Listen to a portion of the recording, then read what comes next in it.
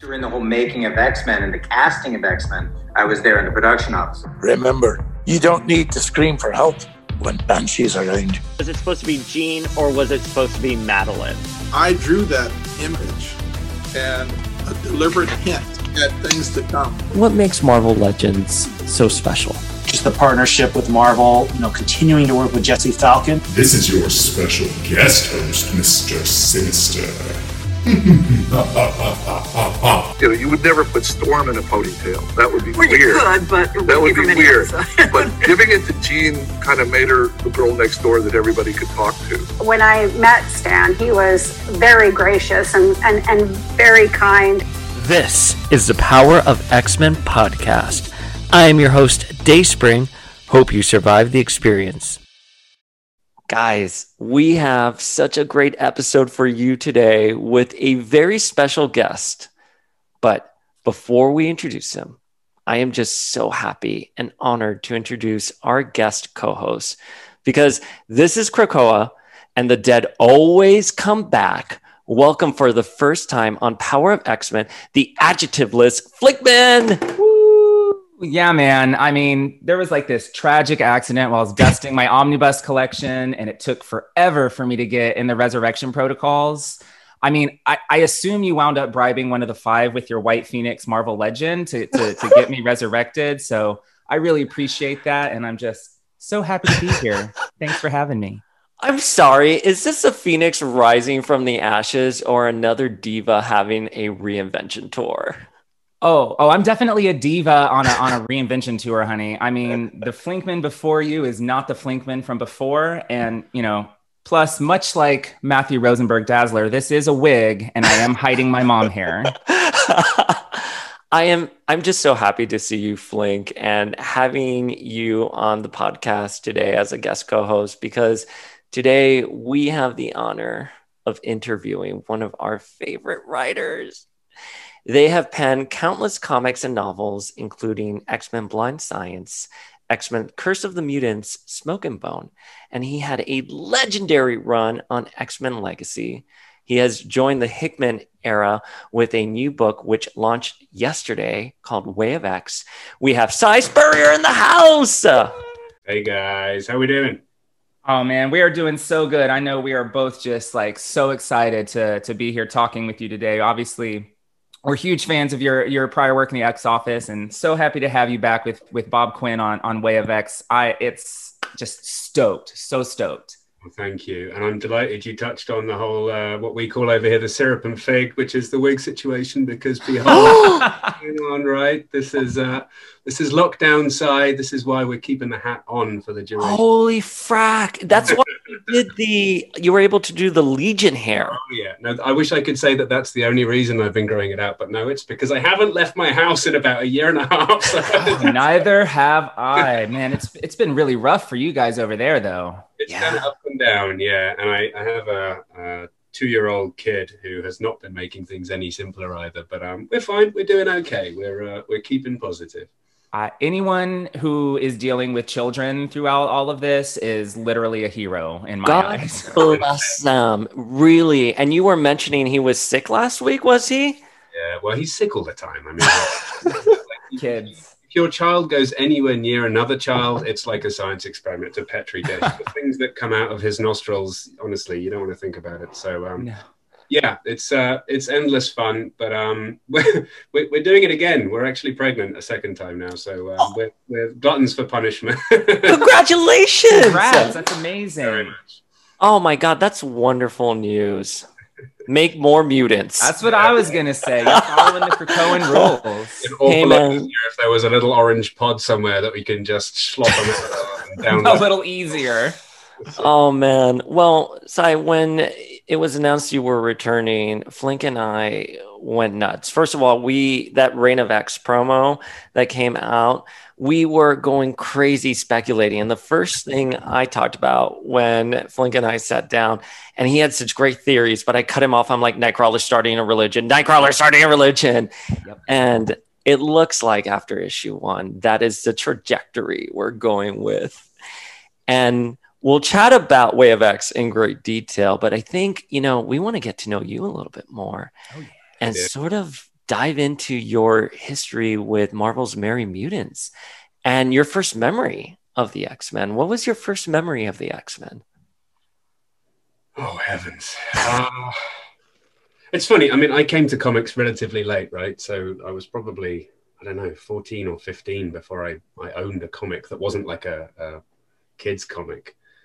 I have a very clear memory of sitting in art class at school and another kid starting to draw a face with a mask. And I was sitting there going, nah, that's not what Batman looks like. You've got the ears all wrong. They're in the wrong place.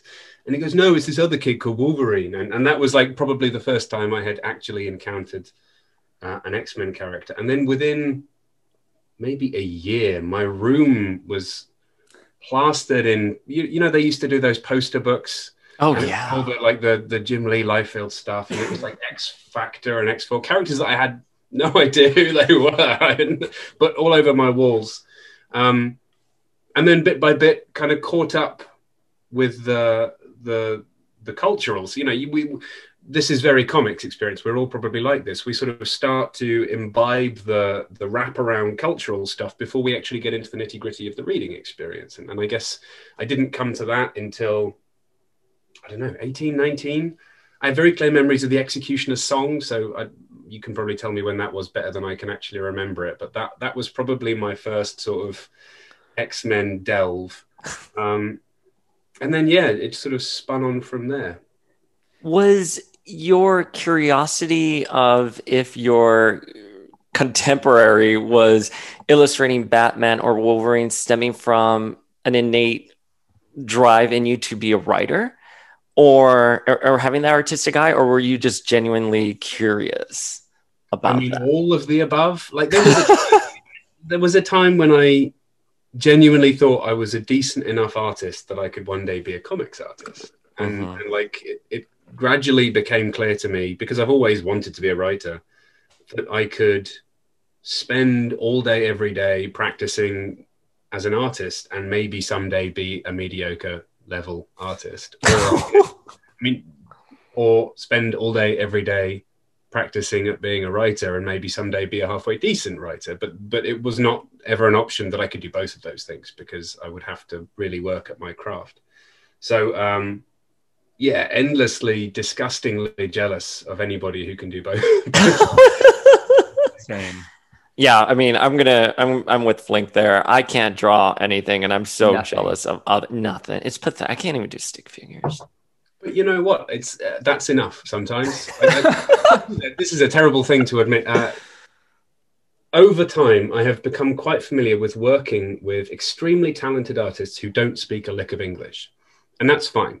Except that if you're me and your scripting style is extremely verbose and it's always adjectives and I'm trying to convey an awful lot of information, that can be a problem. So I went and treated myself to a little graphics tablet. So quite often now my scripts are full of these horrible, horrible little stick figure drawings, because it's easier than explaining to somebody who isn't going to understand what I mean by the shot that I have in my mind.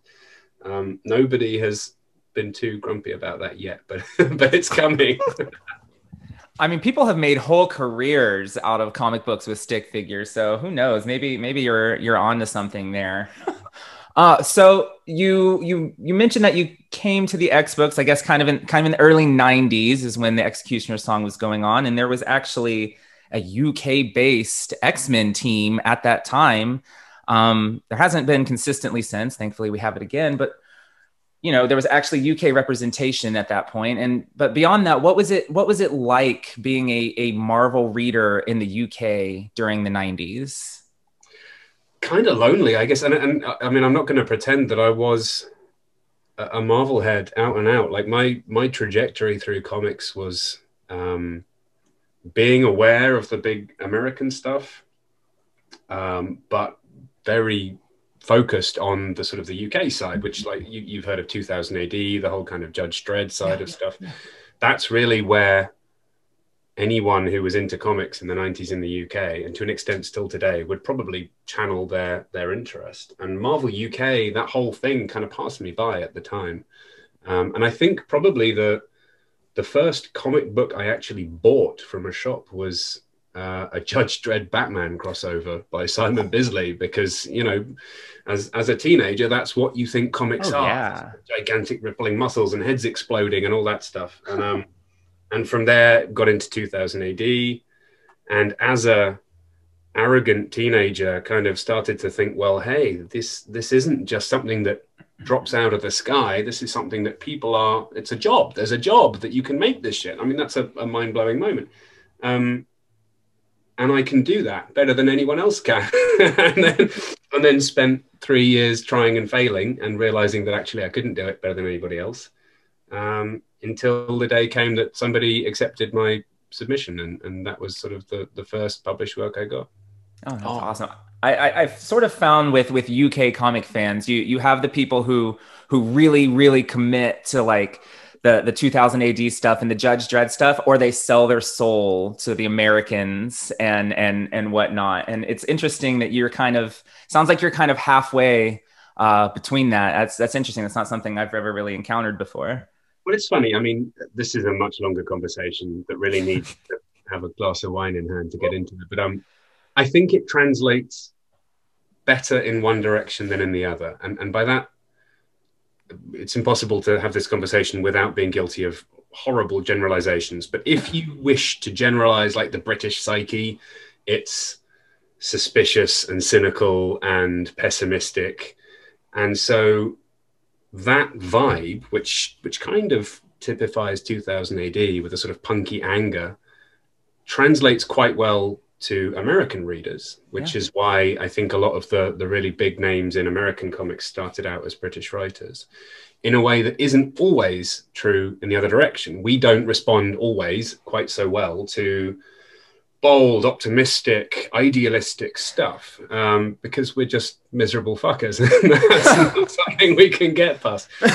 Changing, you know, that's no longer entirely the case, which is why Marvel's doing so well in the UK. But that was certainly how it felt at the time. It felt like there wasn't much room for American talent in the UK industry, but there was a need for British talent in the American industry.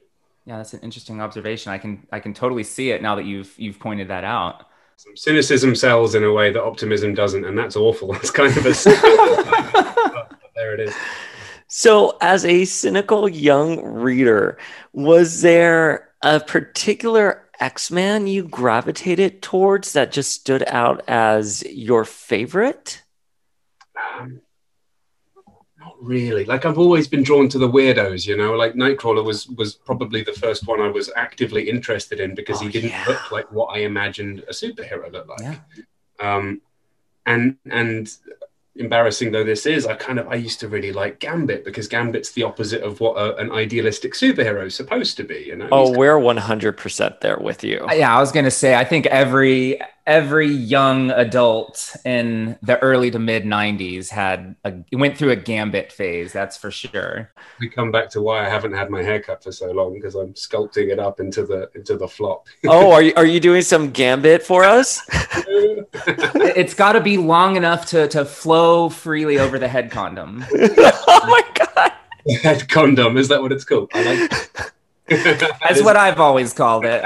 Who knows what Jim Lee meant for that to actually be. So Gambit, Nightcrawler, is there another weirdo we can mention that'll round out the characters that you gravitate towards? Is there a recent character, perhaps? I mean, recently, it will surprise you not in the slightest to know that just because of the way that the career has gone at my end, like Legion, David Haller became the character that I became utterly obsessed by for all sorts of reasons. I mean, not just because he's always been, in my view, quite badly treated as a character. He's always been sort of reduced to this plot point who was like a convenient baddie that you could drop into the story when you needed somebody unstable who was ready to explode at any moment. It also resonated with me in, oh God, this is another big conversation. One of the beauties of X-Men is that it's so pluripotent with metaphors. And we know this, right? I mean, X-Men comics of all stripes have been used to subtly or otherwise speak to race, gender, sexuality, class, religion, anything that you can think of that involves some form of othering from prejudicial society. And the one thing that I'd never seen was a mutant who was speaking directly to mental health in a way that didn't seem preachy and didn't seem hand-wringy or overly sort of woe is me.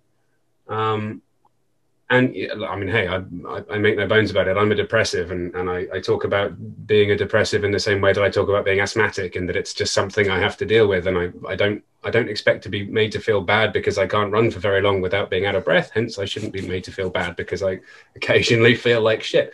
And so it felt like a natural character to be drawn to, because the sort of emergent conflict was more internal than external. You know, we've got this character who is literally one of the most powerful beings on the planet, and yet his single worst enemy is his own brain. And that's beautiful. That's rich territory for stories.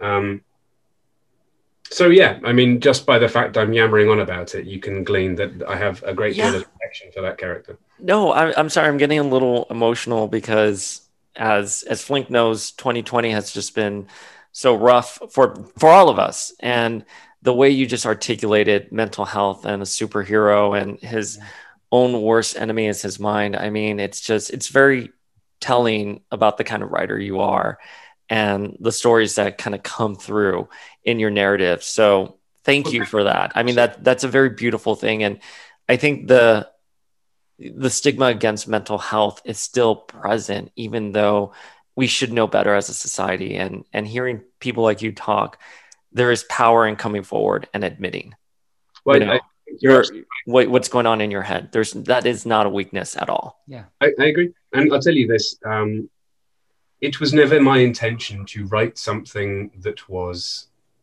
strengthening. It's not like I set out to sort of change people's lives. I just wanted to tell a story about something that resonated with me.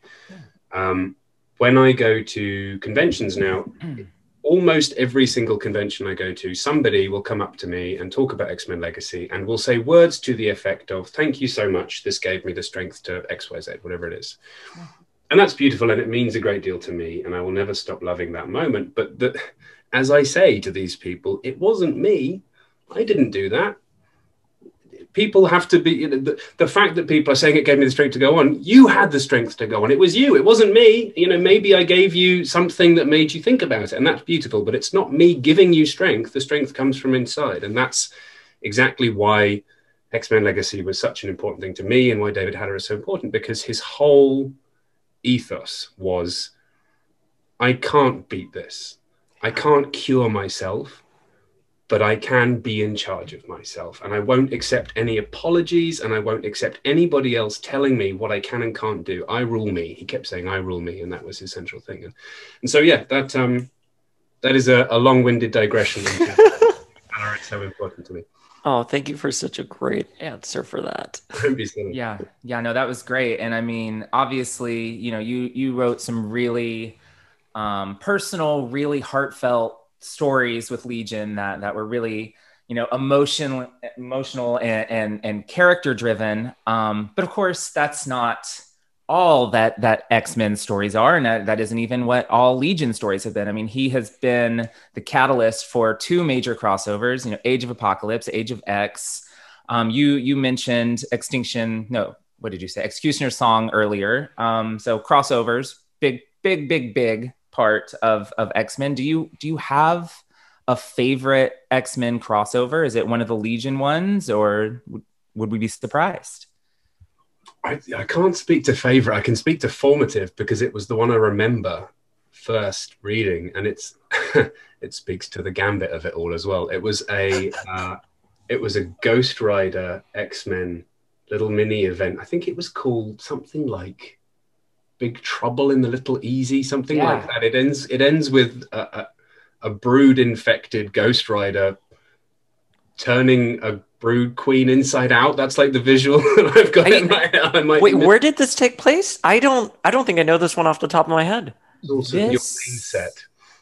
It was I think it's actually referenced in the Gambit mini series, that first one that we discussed on the podcast a while back. But I don't remember where it actually first was printed, if it was a separate thing or if it ran in one of the books. It's weird. And it may well have been that it appeared in a different format over here than it did over there. So I surely come to it later. But it's all to do with the Thieves Guild and the Assassins Guild, and Belladonna is running around, and there's a brood nest under New Orleans. The X-Men are investigating it, and Ghost Rider shows up, and it's all very terse. And then, hey, guess what? You're not going to believe this, guys, but there's a fight in the middle of it where everybody hits everybody. Audible else. gasp. I know.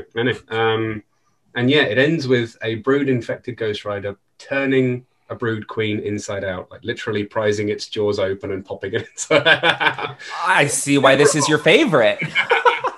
Excuse me, why I Google this image? I've read that. It's been a very long time, and you like just activated a memory for me when you talk about Ghost Rider turning the brood queen inside out. I'm like, yep, I absolutely remember that. It's that one doesn't get the love that it deserves, but it's certainly when you That's it right here. mention it. Yeah, probably. Yeah, it was like it. probably a new cover. I love the art. I'm going to be Instagramming this later today. Thank you. Sai, I'm curious because I think you're a really gifted writer and you just have such a great approach to your writing. I'm curious, when did all of that begin for you? Like, when did you start writing? And I know you mentioned you thought maybe you were going to go the artist route. What was that moment that you started first writing words? That what kind of, was it something in you that just had this itch to write something, or were you influenced by like comics and you wanted to take your own stab at it? I think I was writing stories long before I encountered comics. I remember being the kid in like English class who would always choose the creative writing assignment rather than writing an essay. Yeah, I think that I was already... It's difficult because it was such a long bloody time ago. I can't remember last week, so... Well, quite, right? Time no longer has any meaning. And like my first published comic, I think I was like 19 or 20. And so there's not that big a gap between when I would have been sitting at home writing short stories in prose and making the conscious decision that I could have a crack at comics as well. But at the time, it probably felt like a very long gap. I think I had always and continue to be very interested in writing prose. And then along came this interest in comics, and I thought, well, shit, I can do that. And I spent, I think, 2-3 years sending submissions to 2000 AD. It's interesting. I won't digress too far, but 2000 AD is one of the only mature content comics existing in the world today which has a dedicated slot for submissions. Like, it's an anthology title, and every week in the comic is a 5-page or 4-page story specifically given over to new writers and new artists, which is gold, because you don't get those opportunities anywhere else. And so I think I spent a long time sending really, really terrible ideas, and then at some point thought it might be quite a smart move to actually pay attention to the advice the editor was kind enough to send back to me with his rejection notice.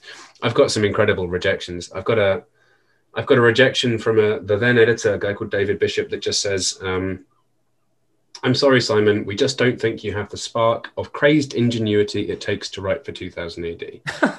Just ignore that, keep going, keep going.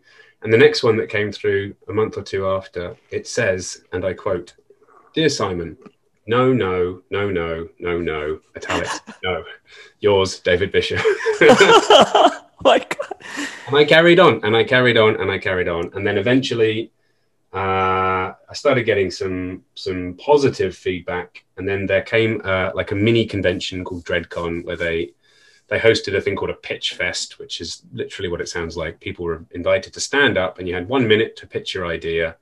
And then the audience voted on it at the end. And I won the first one of those and got invited to write up my story. And the rest is history. I just think it's so interesting that people automatically assume that writers just come into the world, they pitch something, and it's automatically accepted. I'm I'm circulating my memoir now with my literary agent, and the rejections I have gotten have been of that same vein. Like someone said I was a chatty celebrity with no goal, you know, and you just plow through with it. And I think what you said about moving forward and then you get better, it's very true. And rejection is not an end all. Everyone gets rejected. I mean, hey, there's an awful lot that's been said about talent and skill and network and who you know and all that stuff, but there's not much written about tenacity, and it really is 9/10 of it is down to just getting back up and carrying on. Well, what I think is particularly impressive is not only the tenacity and the drive that you kept going, it's that you got rejected from editors, but as soon as you got your work in front of an audience, you were embraced. And I mean, I think that really says a lot, is that sometimes, you know, editors might not have their finger on the pulse. They might not know exactly what an audience is looking for. And I think that, you know, that opportunity is obviously it's changed the trajectory of your life in a way. And I think that that's just incredible. And by the way, crazed ingenuity, I'm stealing that. I love that. I'm going to use that to describe all of my professional behavior from now on. So what I'm hearing is that I'm always right and the editor's always wrong. Is that? Yeah, totally. Just tell Jordan D. White that Flinkman said, don't do that. Well, you know what I love that you just said, Flink, and I think this is very true. I used to work at HarperCollins and Hachette, and some manuscripts come in and you're like, oh, this is crap. This is garbage. Pass. And another publisher picks it up and it gets all of the awards. It gets such recognition. National Book Awards are celebrating it. It's a very subjective industry. Really? And one person's interpretation of your work is not an end all, you know, and you just have to keep going on. And shit, I mean, look, it might be the wrong day of the week. You might be in a bad mood. As an editor or as a writer, things will read utterly differently. I have the setup that I'm staring at right now. I have two portrait orientation monitors side by side, because I find that if I'm reading prose in portrait, we read books in portrait. Why the hell would we put our monitors in horizontal as a standard? Yeah, it just reads totally differently. If I'm looking at it on this way around or this way around, it's a different book, it's a different story. So you can only imagine how hard it is for an editor to be remotely objective about whether something is good or bad, because 5 minutes from now I might think it's brilliant, whereas right now it reads like toss. Right. Yeah, it's all subjective, and it could all change on a whim. That's just how it goes. But so you mentioned, you know, obviously you were reading Judge Dredd, you were reading 2000 AD. Those British comics are sort of what made you sit down and think, okay, maybe I want to give this writing comics thing a shot. But is there, you know, once you got into the more mainstream, the X-Men comics, is there an X-Men writer that you would say has inspired you in your work? That's a really good question. I won't say inspired per se, because one thing I feel quite strongly about is that I don't want to ever feel like I'm trying too hard to emulate somebody. And I know that's not what the question implies, but I have read a great many great writers and been impressed by what they have done and thought, holy shit, that's great. But not very often have I thought, that's so good that I'm going to start doing that myself. Oh, yeah. That's not how I approach it. I guess one thing to say, Grant Morrison's run sort of taught me a lot. And I think it's the best X-Men run. What it did was to teach me the importance of the present moment in ongoing comics, right? It's the purest expression that I've ever read of the reality that ongoing comics in general, and X-Men perhaps in particular, are soap opera. And you can read that whole run and enjoy every single moment of it, and then not necessarily remember very much of it. We are new X-Men stans here, so we're hearing you loud and clear. It's that thing where it's so much more to do with the journey than it is to do with the destination, and that's quite alien from me. I'm a writer who, this is going too far into my weird writing peccadillos, but I refuse to start writing a story if I don't know how it ends, because in my view, a story does not matter unless it has an ending. It simply doesn't have value.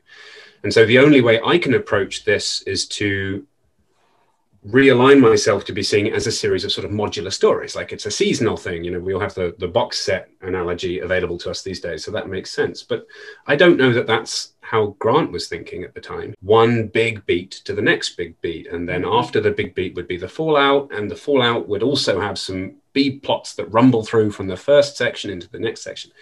So it never really feels like it just sort of stops dead.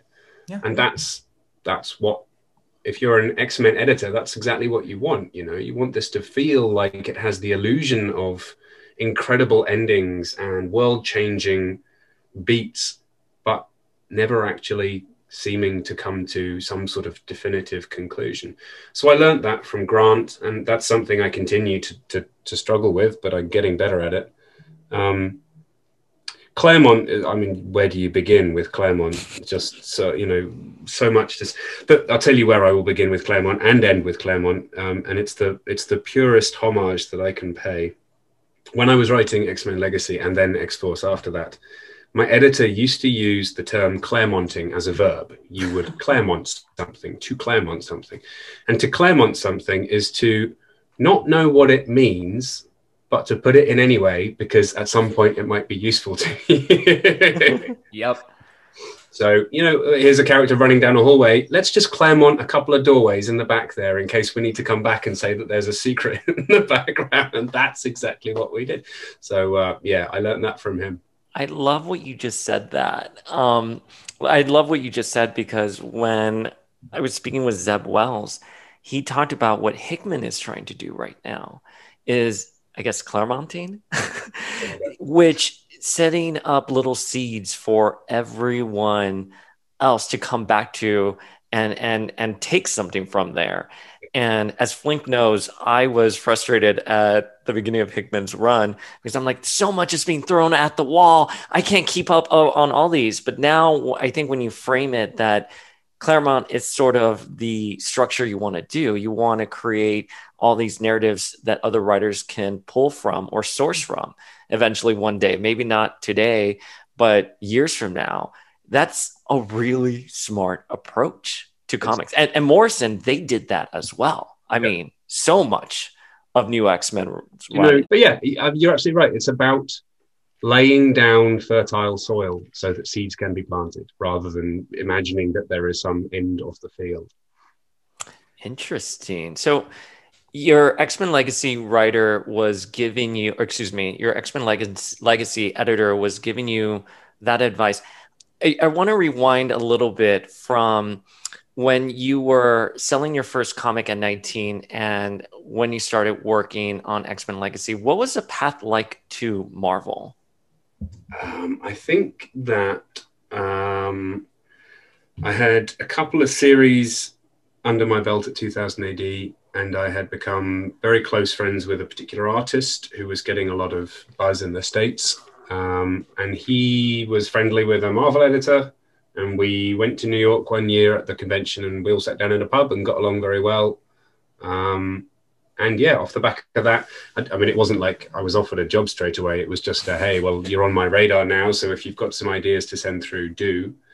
My recollection is that I sent through a good few ideas, and said editor was kind of interested in them and he liked them all. But what he wasn't saying then, which I now understand with the benefit of hindsight, is that I was pitching such weird little characters that nobody gave a crap about, that he was never going to greenlight any of this. But it was presumably enough that when he did have a job, when somebody above him had come to him and said, okay, we need somebody to fill this slot on a Silver Surfer comic, as it happened at the time, he came to me. And so that was my first Marvel gig, was a 4-issue Silver Surfer mini with Tan Eng Huat, who would later go on to draw X-Men Legacy with me. So it kind of all comes around and goes around, you know? Yeah.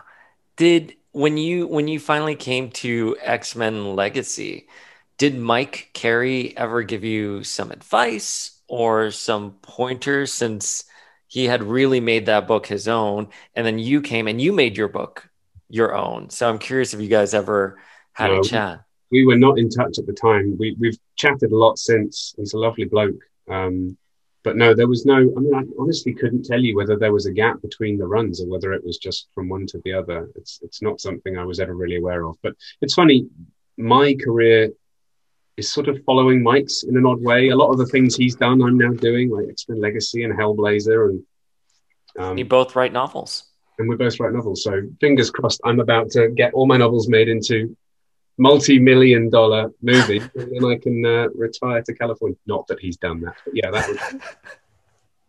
So I, we've talked a little bit about X-Men Legacy, but I have to say that I am actually a huge fan of your run on X-Force. You actually write a super awesome Marrow, but it's safe to say that the X-Men character that you are best remembered for writing thus far is, of course, Legion. How did writing that character and writing X-Men Legacy change your career? I mean, it sort of didn't. I mean, that's a lie. Clearly, that's a lie. As a result of having written that, I was offered X-Force, and I have sort of mixed feelings about X-Force, and thank you for being the fan. I loved it. I thought it was weird in all the right ways. I thought that your cast was really interesting and doing interesting things that other people, wouldn't, situations that they wouldn't put people in. I liked the Psylocke and Cable situation. I thought that was fun, and I thought that it fit in with the version of Betsy that she was at that time. So I was all in. I thought it was great. Thank you. I mean, I'm very proud of the run. There's things about it which I would do differently now if I had my time again. I'm not sure I was writing for the artist that was involved rather than in spite of the that Rocky Kim is a superbly talented artist, and I think that I was probably writing without knowing who was going to draw it at the beginning. Yeah. I don't know. Like I said, I had mixed feelings about that. It feels like what I should have done if I had been purely interested in building my brand at Marvel is to make it a big, bold, explodo, simple but interesting exploration of wet works and stealth. And instead, because I'm me, it got all fiddly widdly about the psychology and the weirdness of it all, and that's who I am. And to answer the question, what X-Men Legacy really did, and what X-Force continued to do, was to stuff me into a pigeonhole marked weirdo cerebral guy who writes, sort of 1990s style Vertigo comics dressed up as Marvel superhero stuff. We love that. I was going to say, love that, especially Flink. When you mention like little characters that no one cares about, I guarantee you Flink would have been all over those pitches. Oh yeah. Oh, I would have probably eaten them all up. And what you said about X-Force and what you made it versus what maybe it should have been, I love what you did. I thought that it was, X-Force is known for their big explosions and their wild plots that don't always make sense. And you gave it like more nuance than that. And I thought that it was great. It was great because it still, to me, it had the action, but it also made me think, you know what I mean? And like most, a lot of X-Men comics from that particular era didn't satisfy that, you know what I mean? They didn't make me think too hard. I could read them in like 2.5 minutes and be like, oh, well, that was fun. And then, every comic these days is decompressed. So maybe it took 5 minutes to get through X-Force, but it left me thinking when I was done. And I thought it was good. I wouldn't ask you to change anything about it. I think that you nailed it. Well, thank you. And I mean, as mission statements go, making people think about stuff whilst hopefully also enjoying it is kind of the best that I could ever hope for. That said, as a result of those two titles in particular, I've sort of spent a decade trying very hard to persuade editors that whereas I can do that, and whereas I can do Hellblazer, and whereas I can do kind of creepy weepy indie books, I'm okay about doing punchy stuff as well. and they're a little reticent to let me do that, which, hey, that's their right. The loveliest thing I can say about X-Men Legacy is that when the first issue came out, it was excoriated. Like, you've never seen such a badly reviewed comic. It was getting 1 out of 10 right across the board. And then 2 years later, the same fuckers who gave it those reviews were writing these eloquent eulogies about how it was tragic that it was being cancelled in its prime. Fuckers. And I mean, sure, that's mission successful because I was able to persuade them that even though it wasn't what they thought they wanted, it turned out to be the thing that kind of touched them after all. But yeah, I'd like more opportunities to just do simple, bold, fun stuff, because that's something I have in me. It's just not really something I've had the opportunity to do much of. I'd be very interested to read something in that vein from you, for sure. So thinking about what you just said about, what you want the opportunity to do and what you have historically tackled as a writer, I think you kind of answered this already, but I want to ask the question more pointedly. What do you think as an ex-writer you bring to the table? Do you think it's making readers think? Do you think it's doing very weird, throwbacks? Or do you think maybe you have something in you that's more punchy that you're excited to show readers? It's weirdo cerebral guy all over again. We'll have him all day, every day. I just want to say, Way of X is so completely hyped. Everyone is talking about this book. And it's because you're writing it. That's just putting it out there. No pressure. Yeah, right. Yeah. No, that's great to know. My writing process is 10% sitting around overthinking things, and then 90% reeling back and trying to make them into something fun. Sounds like my personal life. That seems to work quite well with the X-Men world because it's so perfectly tooled for the intellectual shit, by which I mean like the metaphors I was talking about earlier on. Everything in X-Men can be reduced to metaphors if you really want to, and you shouldn't do that because it takes all the fun and the joy out of it, but it could. The intellectual shit is so perfectly in tune with the character shit, with the emotion and the journeys that these characters are on, that it is possible to overthink this stuff and still turn in a really fun, characterful, emotional story, and nobody feels like they're being preached at. Nobody feels like it's overly analytical. So yeah, I guess that's the answer. I mean, with Way of X, I absolutely overthought it for a very long time, but it's been so fun to just go, okay, now I know all the big dumb thought, philosophical, ethical nonsense that I'm interested in, but now I can just zoom in on what it is to be one of the characters who's in the middle of all this, trying to figure it out for themselves. And it doesn't hurt that the Krakoan era is so good for big ethical questions and big, like, sci-fi, Asimov style.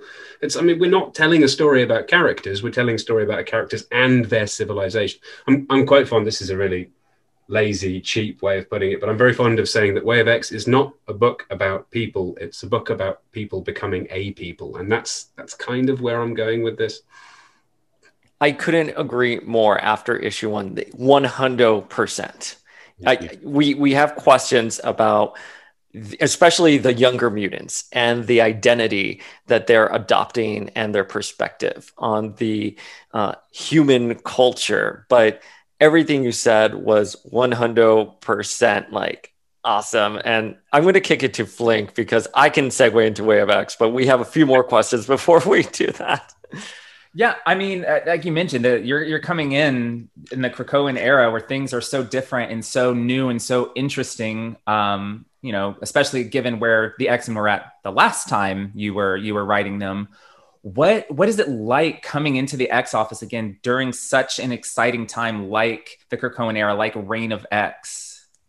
It was fucking intimidating. Sure. But you know what? I was anxious. You would be, wouldn't you? But it's for the first time in any work for hire shared universe job I've done, it feels like a cohesive community. And by that, I speak to the writer's room of it all. You know, we make no secret about the fact that we're quite a close-knit team. We speak every day. It is the closest I've ever come in comics to a writer's room in TV. And I've been in a couple of TV writers' rooms, and it's such a unique vibe. And this feels a lot like that, in the sense that there's camaraderie and an air of additive, interpersonal bouncing is the best way I can put it. We are constantly helping each other come up with ideas which then don't belong to anybody. They're just the room's ideas.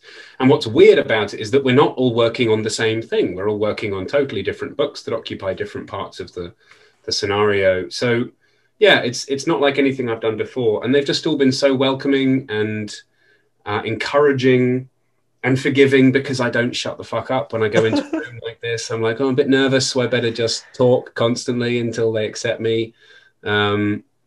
It's been a lot easier and more wonderful than I had any right to expect.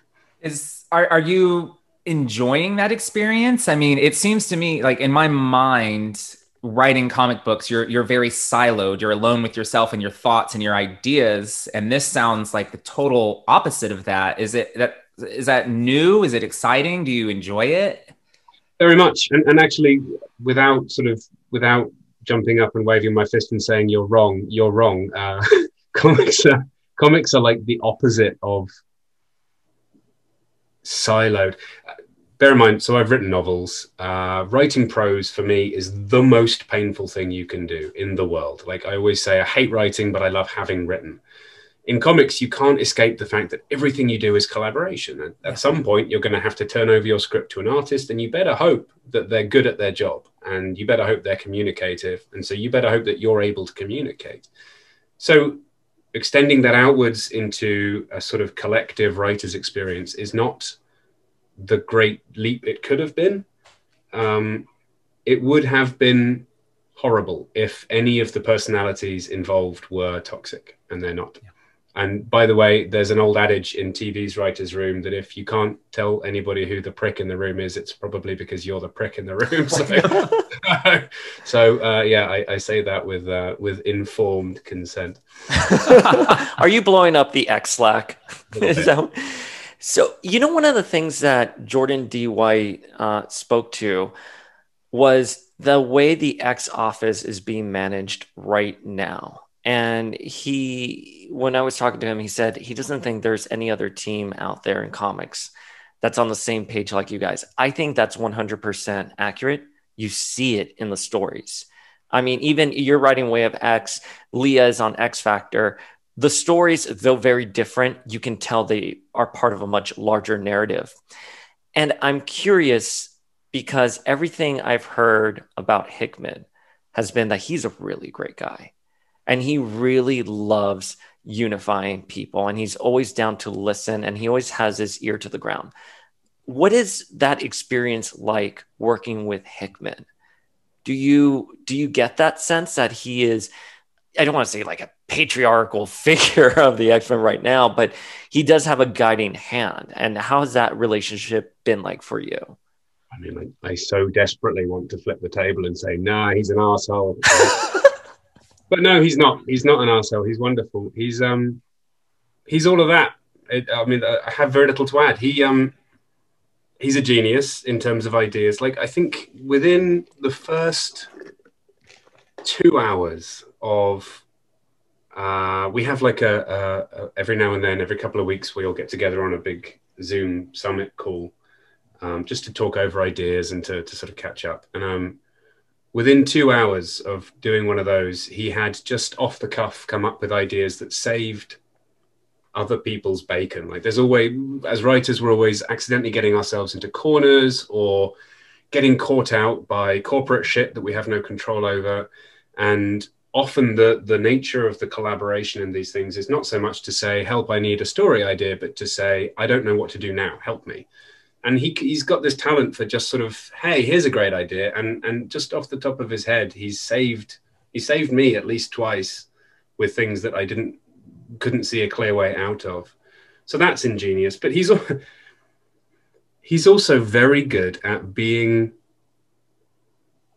manager is the wrong word because it speaks to business, and it's not that.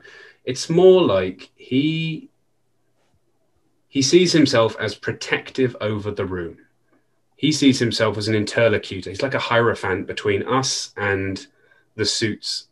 And without entirely fostering an us versus them culture, he will go to war on our behalf if something seems to be going out of our hands. And that's so valuable because, as you touched on this earlier on, it's very easy to feel like you're on your own, a little cog in a big machine. And if you're suddenly part of a bigger group, and especially if that big group has its union rep to take the fight upstairs, then yeah, you feel ironclad. It's really nice. So is that his role on Krakoa? He's a union rep? Pretty much, yeah. He's the head of X. Yeah. It's funny because at the same time, Jordan and Jerry all sort of fulfill the same role, but in different, they're like a trinity. It's like the Father, the Son, and the Holy Ghost of the X office. And yeah, we could not be more fortunate in being looked after as creatives. I have to tell you, I spoke with a comic book seller, and because it's an X-Men podcast, I'm like, oh, tell us about the X-Men relaunch and Hickman. And he paused and he said, I want you to know that Jonathan Hickman is genuinely one of the best people I have met in the comic book industry. And that he sat down with me to explain what was going to be going on with the X-Men and why this was worth my time as a seller. And I'm just thinking this guy is talking to a comic book seller all the way through to a writer who's launching a new book that has a lot of hype to it. I mean, that goes to show you what a great human being he is. And X-Men stands, we can tend to dehumanize the figures in it. And we can forget that it's a business. I know Flink is like... Flink and I have been friends for many, many years, and we have cycled through our fandom in very interesting ways. But I think what is so clear is that Hickman just has a good sense of the industry, of the talent, and of storytelling. Yeah, you're absolutely right. It's a confluence of being rational, being real, being realistic, but also giving a shit. And that's quite unusual that you have all those things in one person. Yeah, and I think X-Men fans as a whole, we've almost across the board, we've given a lot of credit to Hickman. We put our faith in him, and so far he's delivered. Like, it feels like after a couple of years there, it felt like the X-Men were kind of rudderless. They didn't have a real direction. They had the Inhumans crap hanging over them. I'm triggered. That's a trigger warning.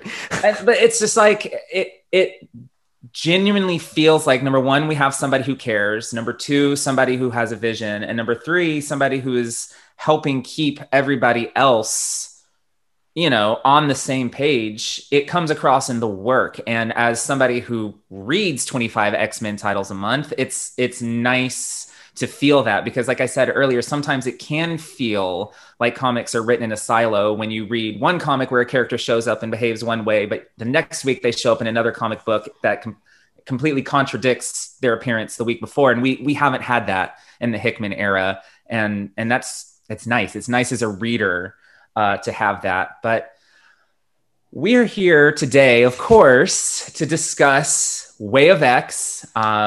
It's like Dayspring mentioned, I have been hyped for this so hyped. He's so excited. I'm so excited. Sorry. I'm like Jesse Spano taking caffeine pills. Obviously, the lead of your book is Nightcrawler, who is just, I mean, to say that he's one of the most iconic X-Men would be a total understatement.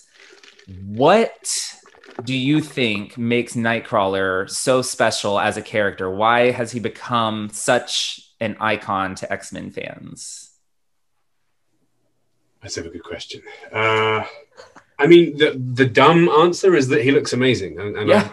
I'm not being stupid about that. You know, there's an awful lot to be said for just being utterly iconic in design. So I mean, Dave Cockrum knew what he was doing with that. Oh, yeah. So that's kind of the we don't need to talk about that top line. But for me as a storyteller, it's conflict, isn't it? I mean, that's what you want from your characters. You want characters who are awesome, kick-ass, but relatable. And you can't be relatable in this world unless you're kind of fucked up, because we're all secretly a little bit fucked up, aren't we? And so, yeah. So here's a character who is, he's a bit of a priest, and he's a bit of a pirate, and he's a bit of a prankster.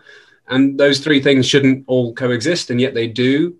And he's just like, there's dialogue in issue 1. I won't even try and quote it directly, but it's words to the effect of Charles Xavier is sending him off on a particular mission, and Nightcrawler doesn't understand. He's like, why me? You know, you can get into people's brains, you can interrogate their dreams. Why would you possibly need me? And the answer is because even though Xavier can peer into people's brains, Nightcrawler's more human than any of them. He understands people much better than anybody else does, because he is like an ordinary person in that he is a little bit fucked up. And I love that. In an era where all mutants are being asked to ask and not necessarily answer very difficult questions, he's the person who has the most. And what I love about him is that he doesn't pretend to have answers. So yeah, if you're launching on a story which is not really about mutant religion, I mean, there's that tension in how I'm trying to market this book, because it's very easy to say it's about creating a new mutant religion. It sort of isn't. It's about somebody who acknowledges the need for something which fulfills that role, trying to figure out what to put into that gap. Whilst also being a Catholic priest and not wanting to violate his own faith, whilst understanding that there are other mutants of all sorts of other creeds and faiths and not wanting to violate their own beliefs, acknowledging that there are plenty of mutants who don't have any religion and not wanting to violate that. So he's just the perfect way into a story that is sensitive and thoughtful and doesn't start from a position of knowing everything. Did you pitch Way of X off of your ideas, or did the X office or Hickman come to you and were like, we want to do a Nightcrawler-centered story, and we think you may be the perfect writer for it? Like, what was the situation? Because I'm hearing you speak now, and I'm in awe of like what you just responded, and I'm curious if it was your initial pitch for Nightcrawler. The honest answer, I was thinking about this the other day, I don't know the exact timeline of events. COVID brain. Yeah. Well, no, it's not even that. It's more not knowing when things happen behind the scenes. So 2 years ago at Thought Bubble, which would have been end of the year, I was hanging out with Jerry, and I said, I've been loving this new X-Men stuff. Do you think it's worth me getting in touch? And Jerry said that they had actually been talking about me as a potential writer to be involved because they all loved X-Men Legacy. So to circle back to your earlier question about what X-Men Legacy has done for me, it allowed me to have a very happy drink in a pub in Harrogate with Jerry Duggan.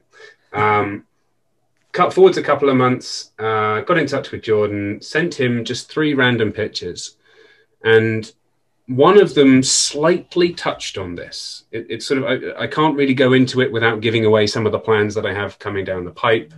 But apropos the fact that what seems to be a quest for a new religion is not really that. It's about a quest for a way to help people live. And Jordan came back very positively about that one. And at some point around this time, X-Men 7, 9 came out. The one with the Crucible and the one where Nightcrawler is specifically talking about this. Yeah. And we sort of coalesced around that, and it sort of became the thing that would launch this book. And then along came the pox, and the book just disappeared down the plug hole. And it seemed, this, by the way, was in the course of a really shit week where 5 different projects that I had set up all got cancelled all in 1 week.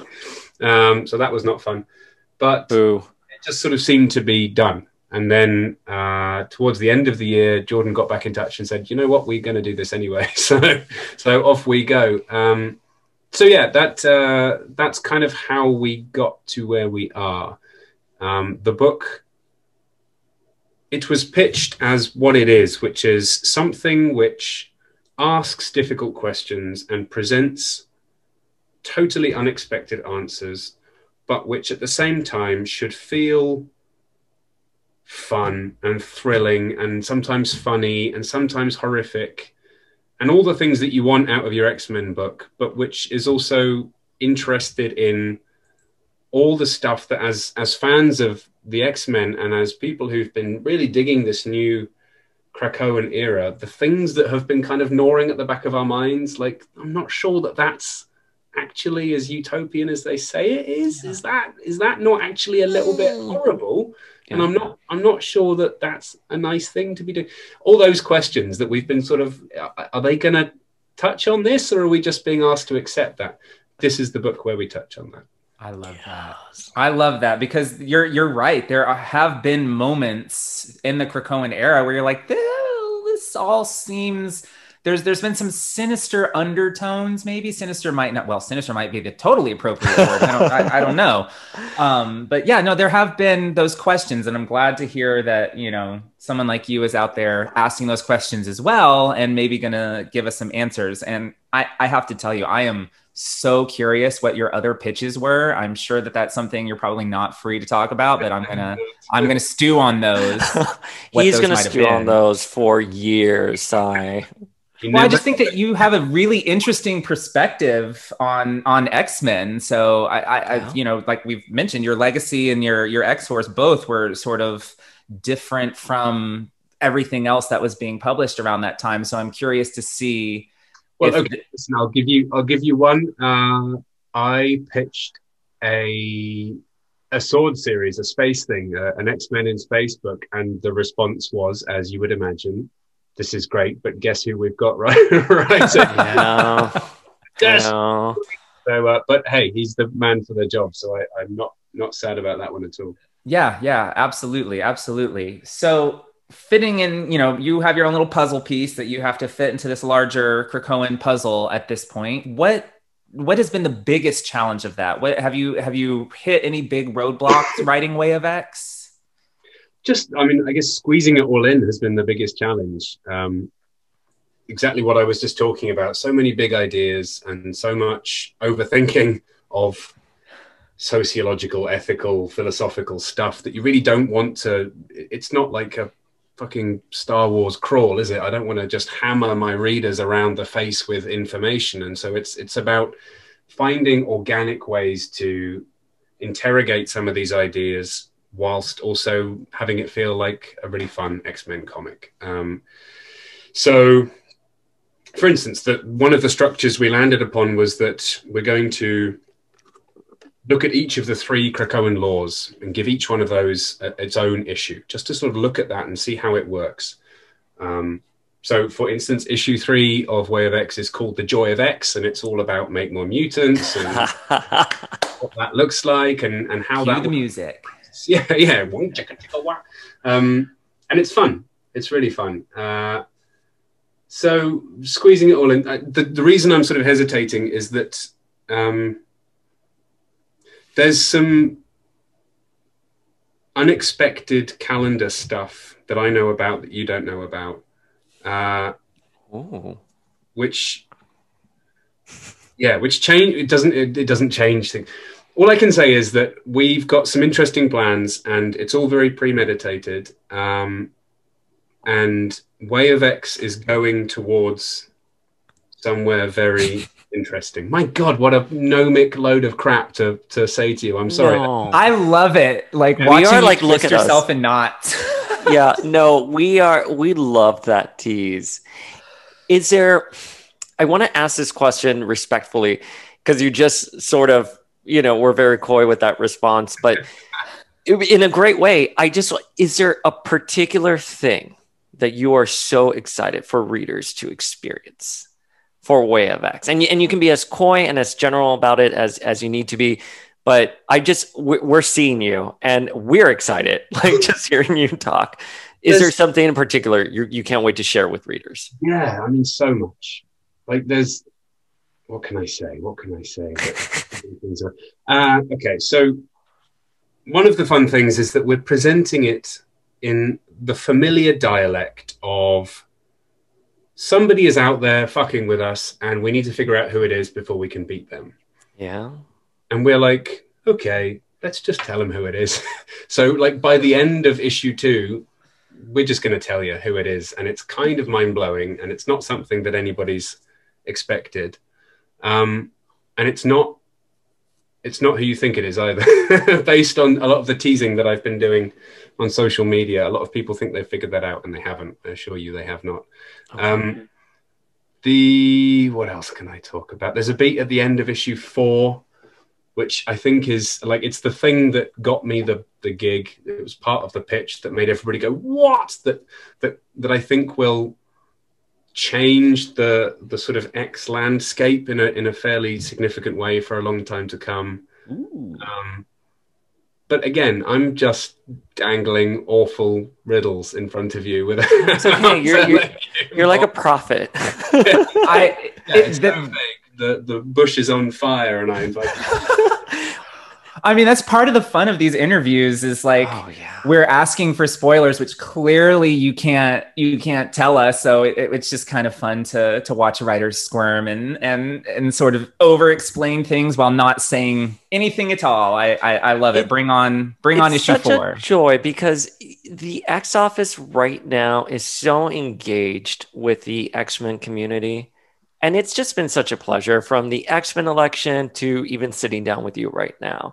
It's just been a fun time during a very shitty time in our lives, So thank you for that, Sai. Many of the personalities in the X Office understand that it's such an engaged fandom and it's such a articulate fandom. And if only because so many dyed-in-the-wool X fans aren't just into it because it's cool and they love the look of the characters. They're into it because it literally speaks to their identity as people in a way that almost no other superheroic shared universe characters do. And that's gold dust for storytellers. So we'd be kind of dumb to not engage with that fandom because they're all the marketing we need to do.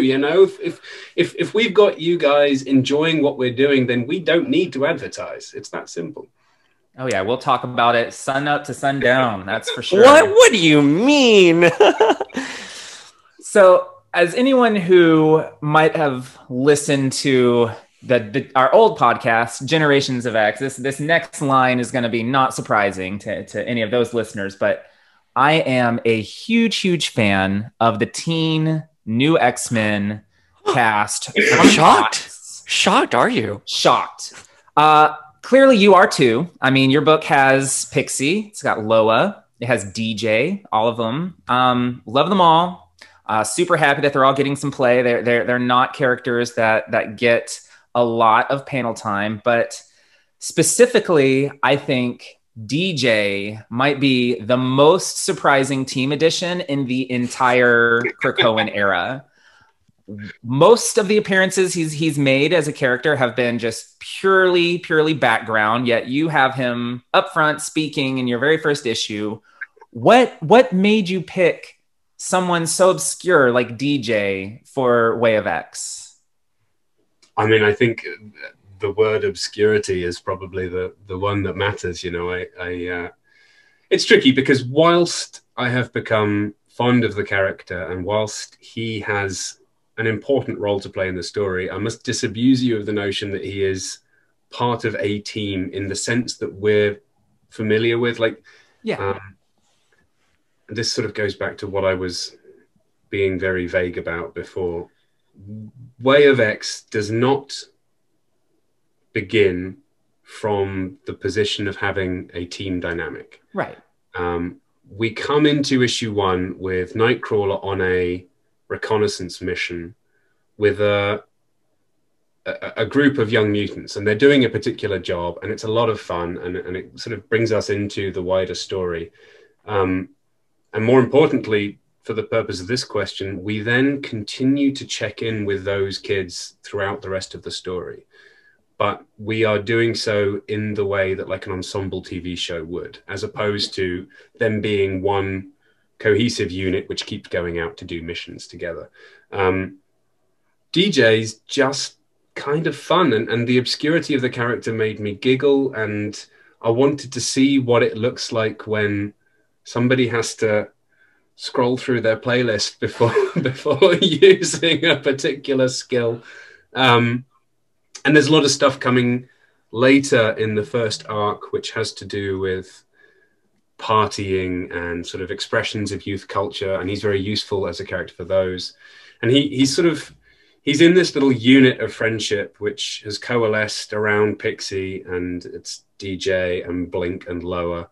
And they're sort of our weather vane as to how life on Krakoa is affecting teenagers in particular. And we bring in some others, like Mercury has a very big role to play in a couple of the later issues. And bear in mind that this is all sort of happening while the Hellfire Gala is being prepared for and then happening. So there's an awful lot of excitement about that.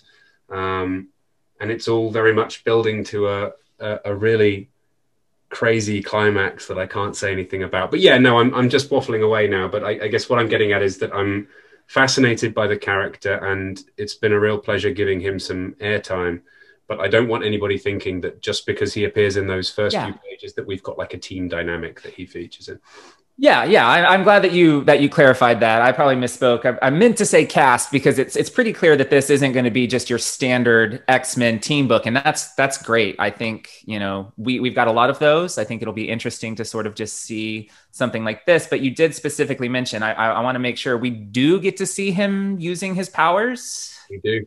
Good, because I've been struggling to think of an occasion where we've actually have seen him use them, and I mean. In theory, he's this really powerful mutant because he has access to all of these different power sets based on whatever genre of music he's listening to. So I think that sounds like a lot of fun. I'm really interested to see how you're going to utilize that and how Bob Quinn is going to illustrate it. But as the resident Dazzler fan around you knew this here, question was going to come. Music and a playlist. You knew it. I mean, we're talking about music and mutants. The word. Who's that behind you? Who's that behind you? The Queen Dazzler. I have to ask, what do you think Dazzler's music? What power would Dazzler's music give DJ? Oh, wow, that's a good question. Well, there is I don't have it in front of me, but the original description of his powers, like they all do different things, different genres of music. I don't know, something stunning and light oriented. Like there's a scene in issue 1 where somebody shoots at him with a shotgun and he has to choose Tchaikovsky off his little playlist because classical music gives him a force field. What I will say, as a naked attempt to dodge that question because I don't know the answer, is that Dazzler does play quite a significant role in this book. You just made his day. My whole day. Like, I have just been waiting. And this here's my thing. In this Krakoan era where mutants are celebrities around the world, essentially, where is the mutant celebrity? What is she doing in all of this? She should be the Krakoan ambassador. She should be all over the place, and she hasn't been. Well, I'm glad that you're using her. So you put her there in one panel at the Magneto surprise. She is there. Yeah, that's the first time we see her in issue 1. And then, how can I tease this? Let's see. Okay, so you're gonna make his day. Like my DM. My day is already made. We tingle in the Peter Ustinov sense.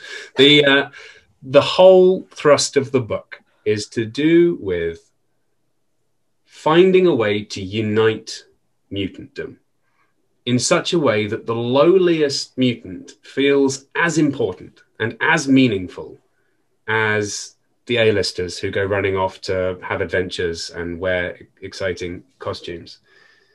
And so this, of course, all being tangled up with villains and exploding stuff and all the things that you would expect. But the philosophical thrust of it is Nightcrawler is trying to find cultural ideas to bring everybody together. ...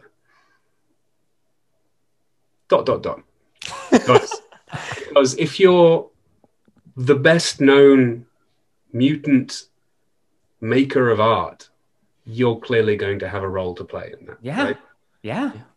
I mean, she should be, this is what I have been saying.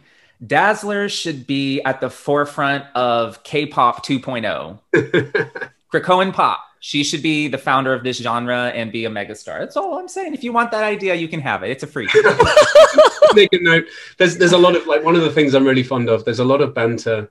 Like Dr. Nemesis plays a big role, and he's a character I'm very fond of. Like, we go right back to the beginning of this interview where I was talking about how cynicism plays very well, even in optimistic genres. Like Dr. Nemesis is sort of my curmudgeonly mouthpiece. There's a lot of banter because he makes it very clear from the beginning that he does not like Dazzler's music.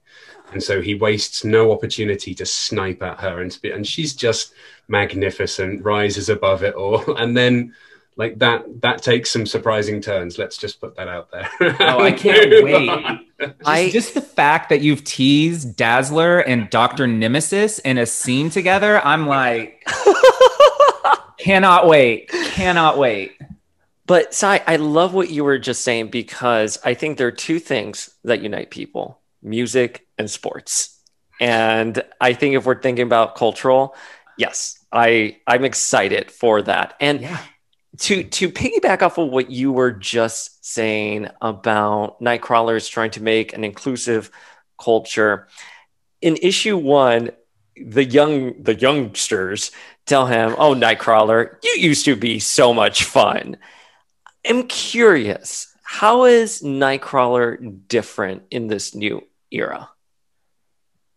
I mean, he's just troubled, isn't he? This goes back to a question we were talking about before. If we as fans, as readers, are encountering things in the Krakoan era that make us frown and make us arch an eyebrow, because that doesn't seem quite as Eden-like as it's being sold, then you can guarantee that the people who are living there are doing the same, you know. And it's not just the many questions that revolve around resurrection. It's also questions to do with like the emerging cultural blooms that are popping up. This like Crucible is the obvious thing. How do you feel if you're suddenly in a culture which is so inured to the fear of death that it's actively engaging with murder in inverted commas, question mark? Is it murder? Is it suicide to self-destroy if you know that you're going to come back better? These are the big questions which, as storytellers, we're kind of excited by. But my God, if you lived in the middle of that, you would not be sleeping at night for thinking about these things. And that is times 100 if you're a Catholic priest who has a penchant for dressing like a pirate. Yeah, it's he's kind of the perfect person to just be like, what? The obvious example, and it's right there in issue 1, just to really lay it on thick.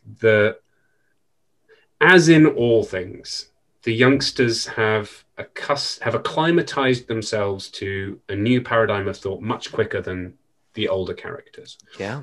So the teenagers are talking about death and resurrection in the same syntax as we would all have spoken about losing our virginity as teenagers. You know, even to the extent that there's a little bit of peer pressure, like you just haven't lost your resurrection cherry yet, that sort of stuff. Yeah, that scene with Pixie and them telling her, like, you just have to think about what you want to eat and just get over with. And when she dies, I mean, DJ's reaction is awesome. I was like, whoa. I mean, it's such a shift when you think of how traditional youngsters at Xavier, you know, who were more fearful and timid and hope you survive the experience.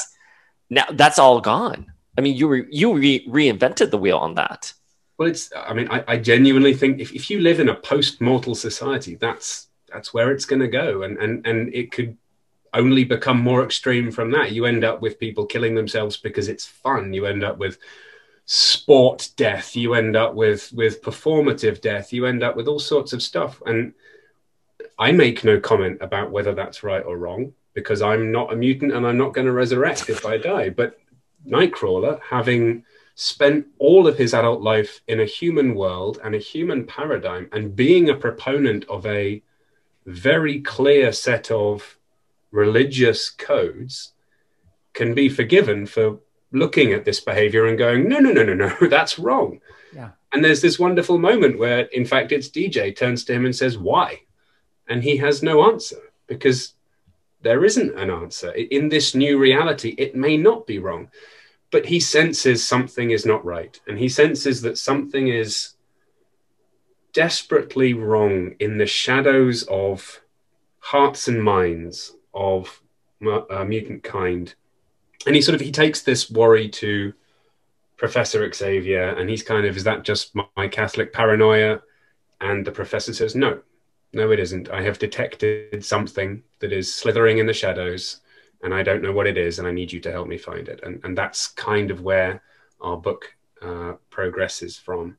And it doesn't stop having new questions to ask at every turn of that screw. So yeah, that's not really a good answer to your question, but it's a good lead into the book. Yeah, well, I think that it's great that you're diving into that sort of darker side of resurrection, because when you really stop to think about it, things like, you know, Melody Guthrie fighting to the death with Apocalypse and Wind Dancer getting shot in the head on television in the Mojoverse, like those are really, really dark things for such young characters to be put through. And like, no one's really asking too many questions about it. They just get resurrected and everybody's happy that they're whole again. And I'm personally very glad to hear that you are going to be diving into that, because that it hasn't necessarily felt like a miss. It just feels like something like, well, when are we going to get some answers there? You know, I love that. But you know, we can't leave Legion out of the conversation for too long. You know, he was your last main character that you're known for writing. Is he maybe going to show up? Is Nightcrawler versus Legion something you would be interested in? I think in as much as this is going out after issue 1 drops, I can probably say that yes, he absolutely is going to show up. Okay. I hesitate to lean into the verses of it all, but yeah, there's certainly a major role to be played by that character. Excellent. So another character, obviously we spoke about earlier, is Marrow, and we know she lost the election. How do you feel about her not being there? And I mean, is she hanging around this new mutant culture? I have no plans for her in this book. It's funny. I knowing that I was doing this podcast, I had to check. I asked, in fact, I'm going to double check right now. We don't know who won the election. We all we know right now, it's between Polaris and Banshee. Like, have they announced it? Have they announced it? Let's see. I'm sure it's coming today. I don't know about that, but basically, Jerry assures me that he's already tweeted about this, so I'm just going to go ahead. There was so much cheating in Is there more? Have they announced? They announced it. It was Lorna. It's Lorna? All right, it's Lorna. There we go. Marvel did. Yeah. Oh, it's on Marvel. Hold on. Wait. Now the last panel says Polaris and... Oh, no, that's just the name of the title. Sorry, I got myself excited. It's Polaris. Okay. Yeah, they just announced it. Like literally 20 minutes ago. Okay. Well, now we know. No more spoilers there. You don't have to tiptoe around it. Well, here's the thing that I don't know anybody's talking about much is that there was a lot of cheating. Marvel detected some and corrected for some truly egregious attempts to screw the vote. And one of them was vis-a-vis Marrow. Somebody had created like a bot that just voted for Marrow so much that it was like, there aren't this many readers in comicdom, so we kind of figured you out, buddy. Nice try, but no cigar. So Marvel corrected for all that, but I was kind of, you know what? If somebody cares enough to go to all the trouble of creating a bot and having Marrow win, I'm like, we know some Marrow stands. I bet we could find out who that was. I love the. And I feel with hindsight, like I wish I had done things a little bit differently when I used her in X-Force. And I'll tell you why. There is a trope in fiction in which a male character can be buttoned down and full of simmering anger, full of like pent up rage. And generally speaking, in fiction, when that anger finally bubbles over, it's used as a sort of superpower. It's like, well, I couldn't get my way by controlling myself, and so I'm going to start screaming and shouting and punching and whatever, and that way I'll get my way. And that's a perfectly acceptable character type in fiction. Generally, when a female character is presented in the same way, she's a fuck up. Yep. Because women aren't allowed to be angry without also being alcoholics or addicted to bad choices or whatever it is.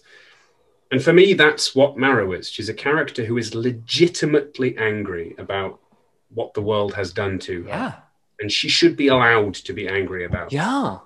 And so I feel like I leaned a little bit too far into the fuck up of it all. And there was a whole backstory about pregnancy and things that mattered to me a great deal at the time and still do. But yeah, I feel like whoever does eventually write her, it wants to be somebody who can address the righteous rage of it all, because she kind of deserves that. Yeah. I'll say maybe you don't love some of the stuff you did with her. I enjoyed it. I thought that the pregnancy stuff was good. And I think something that you did, I can't remember who the last writer to have her before you was, but I know that there had been a lot of stuff around her coming out of her shell and finding a way to shift her bones to make herself look beautiful. And I just thought that was such a bullshit turn for the character. I appreciate you boiling her back down to basics. Like that's just, there's no need for her to be another pretty ex-woman hanging out at the mansion or Krakoa. So thank you for that. But Ivan, you know what I also love, Sai? That you've sat down and thought about your approach to her and how narratives have evolved and how representation of certain characters and marginalized voices needs to evolve and how you looked at that. And I think that's just, again, I'm sorry to just be such a fanboy. We're obviously such fanboys of yours, but thank you for even giving that level of introspection, because it takes a really courageous creator to look back and be like, you know what? This is what I should have done, because I think we've all been there. And I think having difficult conversations about past mistakes is something that's going to help us towards a better future and representation. No, it means a lot that you would say that, but I don't see it as something that I should be particularly rewarded for. It's I'm a straight white man. There is nothing that hasn't been given to me on a plate. The very least I can fucking do is question my behavior. Do you know what I mean? That's well, but not everybody does. So it's still, I don't want to, give you a crown or something for it, but you certainly, it's nice to know. We'll give you a crown for Way of X. But no, to Flink's point, it's exactly that. Not many people have that level of introspection. And I think when you're with like-minded people, it's easy to forget that there's a whole world out there of people who make no apologies for being assholes. Right. And it's just refreshing to see it in a medium like comics. Well, thank you. Yeah. So jumping back to the actual contents of Way of X for a moment. You actually, your scene with Professor X, he isn't wearing his helmet, which is something that we almost never see him without his helmet these days. Was that something deliberate? Does that mean something? Am I reading too far? Sort of. I mean, no, there's no reading too far. Deliberate in the first instance, deliberate because it's a very human moment that he's having. He's waking up from a nightmare and it's left him scared. And he's not a man who's accustomed to being scared. And for that, we need to be able to relate to his humanity. And apart from anything else, do we really believe that he sleeps in that uncomfortable fucking thing? So there's that. But more importantly, given what I've just told you about Legion being a core member of the cast, there are going to be scenes where he and his dad are staring at each other across a table, and we don't want that helmet to be there for that. It would be nice to be able to look your son in the eye. I agree. So another moment in there that I was amused by was "Don't be such a Wanda." Explain that to us. What does that mean? That's a really good question, and it touches on some far broader stuff. Okay, so what we're playing with here is the idea that within the Krakoan community, the Scarlet Witch and what happened in the Decimation event all those years ago has become such a sort of bogeyman. Yeah. That it's entered the vernacular. It's being used by kids in the way that you would talk about just as a pejorative. You would call somebody an idiot, or you'd call somebody a naughty kid or whatever. We just started using, don't be so scarlet, don't be such a Wanda. Now, I think that makes perfect sense given the way that mutants are being told about Wanda. And bear in mind, we've seen these sequences with Exodus teaching young kids around campfires before Crucible, talking about this stuff. And we revisit those scenes in issue 1 with a little bit of a cool twist. But it is, of course, worth my saying, I shouldn't have to say this, but let's just be totally clear, that mutants are probably going down this path, and vilifying this person does not mean that they're right to. Right, and does not mean that I think they are right to. So I say this because I got quite a lot of shit for even mentioning that sequence in one of the little teasers that I did for Way of X. Like, we did this little nursery rhyme, which is a sort of vilifying song that we imagine mutant kids might have come up with, blaming Wanda for everything. And of course, that's not the truth. We know, as readers of the whole Marvel canon, that there's a lot more nuance to it than that. But we, as thinking beings, are extremely good at banding together in tribes and reducing things down to goodies and baddies. Yep. And I can guarantee you that, right or wrong, the vast majority of mutants would be seeing Wanda as a baddie. I mean, is there a larger story with Wanda on the horizon?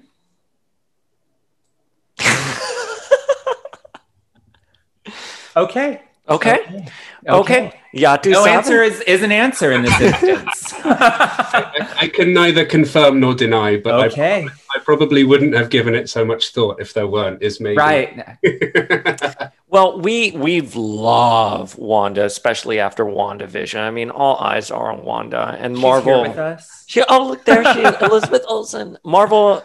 Something Jordan said that I thought was so wonderful was Marvel is in the IP business, and it's in the best interest at times to lean into certain characters. But speaking of that fire scene with Exodus and them talking about Wanda and the Pretender, another character was mentioned, which obviously plays a role in your book, and we've already hinted at him. Patchwork, or them, excuse me, we've hinted at them. Patchwork. Where did the idea for Patchwork come from? I I cannot answer that question without spoiling something that I cannot spoil. It's okay. So yeah, just this sort of bounces back to something I mentioned earlier on. Throughout issue 1 and 2, we introduced this new Krakoan bogeyman. The kids call him the Patchwork Man. He seems to be somebody who haunts people's nightmares. This is literally Xavier himself sits bolt upright in the middle of the night, having had a vision of this creepy thing with an owl mask instead of a face. He thinks he knows who it is. I'm not going to tell you whether he's right or wrong, but we will know for sure by the end of issue 2. Okay. And one more question I have. After reading the issue, and I pick apart everything. I'm so sorry. It's the correct approach. But so before Pixie is killed at gunpoint, they tell her, just think of like a food you really want and you'll resurrect and you'll be really happy. And then obviously when she resurrects, her first initial reaction is, I want a rainbow roll. She wants sushi. And we know that's a backup version of her before she died. And one of the things that I have found so interesting about the Crucible was when it came out, Hickman was talking about this notion of a soul. Is a soul something you're born with? Is it something that's created as you go through the world? Does it reattach itself to you when you come back? And I kind of saw that as an answer in your writing. I don't know if it was deliberate, but her waking up and saying, I want a sushi roll when it's an earlier backup from when she died. I'm just curious, were you purposely trying to put a commentary there, or am I just being a clown right now and giving you... The basis of that scene, for those who haven't read it yet, is that there's this conversation about how you should approach death. And someone lower suggests to Pixie that you sort of approach it with a smile. You have to go out with a smile. And the way that she does it is that she just thinks about her favorite food. And Pixie has this little crazy aside about, well, that's no help because my favorite food changes every day. You know, who has a favorite food that they can just pick off the top of their head? So yesterday, all I really wanted was sushi. Today, all I want is some grilled cheese. And then she does. And the one who comes back, like, Nightcrawler's waiting for her with some grilled cheese. And he's like, here you go. This is your favorite food. And she's like, no, my favorite food is sushi. And so we're being told, like he is being told, that this version of her is not the version of her who died. It's the version of her from yesterday. Now, that's troubling to him. That's troubling to anybody. Xavier's on hand to be like, well, you know, they're the people that they were when they were recorded, not how they were when they died, but they're the same people, aren't they? And that's an open-ended question. And I don't know that it definitely doesn't serve our stories to be answering that right now. Yeah. Agreed. But in terms of what we were talking about a moment ago, if you can put yourself in the shoes of a mutant living on Krakoa, these are absolutely the sorts of things you'll be worrying about. If I die, is the me who wakes up the same me? Has there been a continuity of consciousness? Or is it just some new, completely fabricated version of me with the illusion of all my memories in their head who thinks that they can remember everything that I remember? And these aren't new ideas, by the way. I mean, sci-fi writers have been talking about teleportation in this view since the 70s. You know, you step into the teleporter. How do you know it's just not a new version of you being put together? So there's an awful lot of stored up science fiction, psychology and philosophy around this, which we can have a lot of fun looking into. The complication, to slightly draw the curtain aside, is that we know as Marvel fans that it is a canonical and unavoidable fact that in the Marvel universe there is such a thing as a soul and it can be separated from the body. My instinct is that it is safest to lean into the anxieties and not present any answers yet. Yeah. We're right there with you. Oh yeah. Sai, you have been so generous with your time. We're in the home stretch of questions here. And this is where, I mean, you've already been very articulate with some teases, but we're going to just straight up ask you for some quick teases. Feel free to dodge if you need to, but anything for Nightcrawler that you can tease for us in this journey of him to create this really amicable culture. Is there Is there anything you can tease about that? There's stuff. Let's see. Stacey X plays a major role. If you're a fan of that character. Yes, we do. What an iconic cover with her holding the Wolverine suit back in the day. And Nightcrawler was there. So what else? There's at least 2 panels that Bob has just blown out of the park with all of your favorite X-Men throwing up at the same time.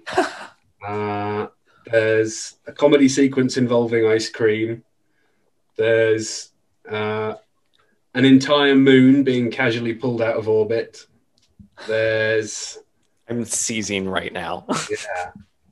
There's that's the way to end it, isn't it? Yeah. Go big or go home. Where we are going with this, where we're heading, is working title: The Final Revelation of Kurt Wagner. Okay. Oh, I love it. So, aside from obviously the launch of your book Way of X, the other big news item in the X universe right now is, of course, the Hellfire Gala, which your 3rd issue ties into, and the cover's great. You know, Kurt's looking dapper and hung like a hungover pirate on that cover. It's awesome. Is there anything you can say about how your book fits into the crossover? Hellfire Hangover is my approach. It's real.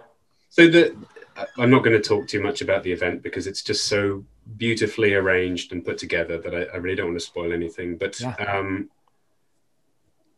bearing in mind, my book was being set up at around the same time that the Hellfire Gala was being put together. It was not clever or even possible, really, that Way of X be one of the core titles that has a role to play at the gala.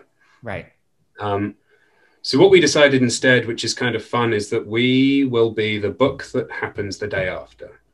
So Way of X3 starts with this sort of condensed 3-page flashback to Nightcrawler's experience of the gala, and the version you will have gleaned from that cover is that he just gets fucking wasted and stumbles around and makes a fool of himself and says all the wrong things, and then wakes up the morning after in a puddle of his own sick and is full of regret. And then the action switches immediately to the after party, which is still raging with all the youngsters in a place that I can't talk about. And that becomes like the meat of the episode is what happens next, what happens after it. And in fact, that is the Joy of X episode. So it's all about people who are not only hungover, but who are hungover and horny at the same time. Oh my God, yes. Yeah, it's a lot of fun. I can't wait. I can't wait to read it. I've got to say that we're so happy you're on the books. Right?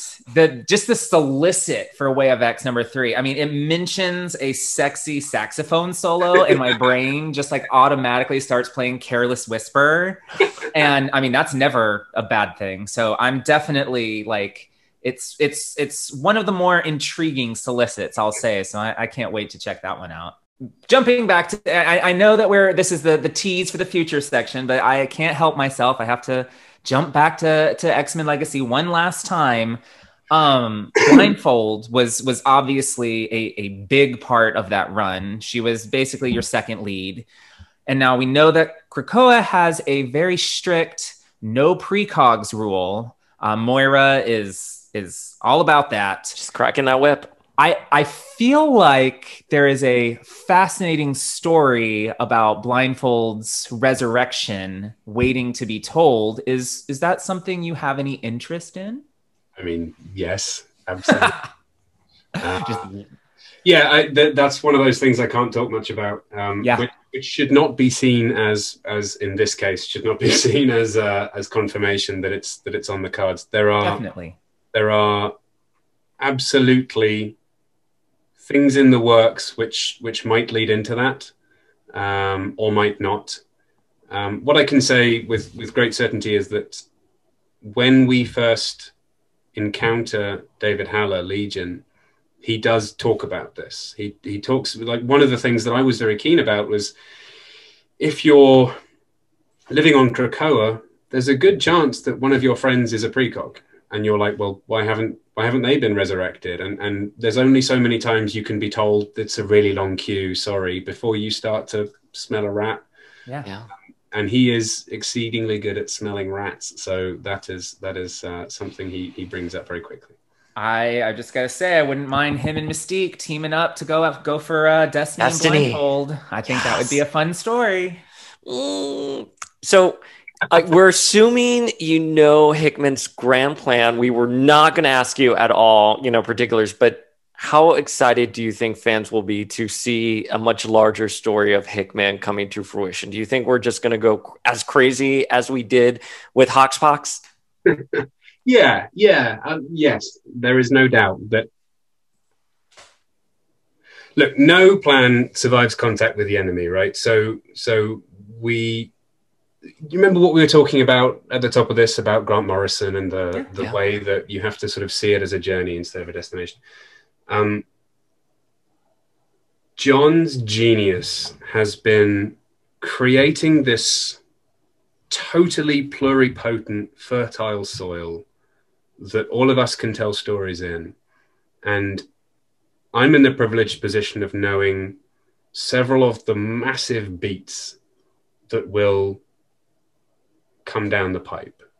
Now, it would be foolhardy for any of us to imagine that any of those beats are what we would call an ending, because we all know X-Men ain't going to end, right? So what's going to happen is that we're working towards gigantic beats, which will change things forever.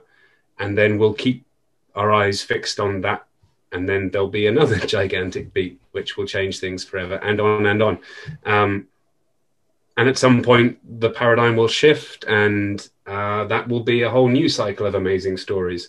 So I can say with great certainty that the things I know that are coming are jaw-dropping. The notion that any of them can be seen as the execution of the plan would be reductive. It would assume that there is some sort of discrete plan, and there isn't. There's discrete chunks of awesome plan, which get vaguer and vaguer the further away we go. Okay, that sounds a great way to end our doc here. Really annoying answer. Not an end, but a tease. But a tease. How about that? Sai, where can fans connect with you? I'm most often on Twitter, so at Sai Spurrier is where you will find me on Twitter, and that'll lead you to websites and blogs and all the rest of it. But I'm afraid that I am wasting most of my time on Twitter these days. Okay, as are all of us.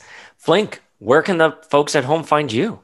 I am on Instagram at Flinkman. That's really it these days. I'm on Twitter, but my bio on Twitter says I don't tweet, so you can follow me there, but it won't be very exciting.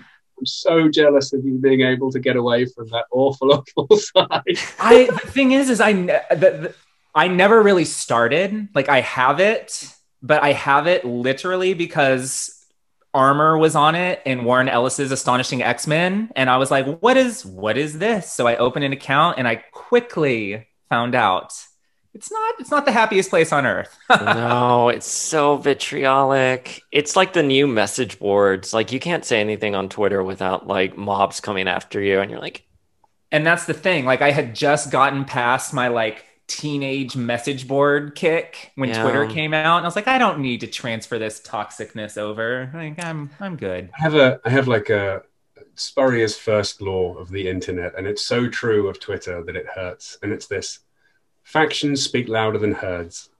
And it's so true, because the smaller a group is, the louder they shout. Yep. Yeah, no, it's the loudest people on Twitter, and they are a minority, but they are the most vocal, and you wouldn't know it.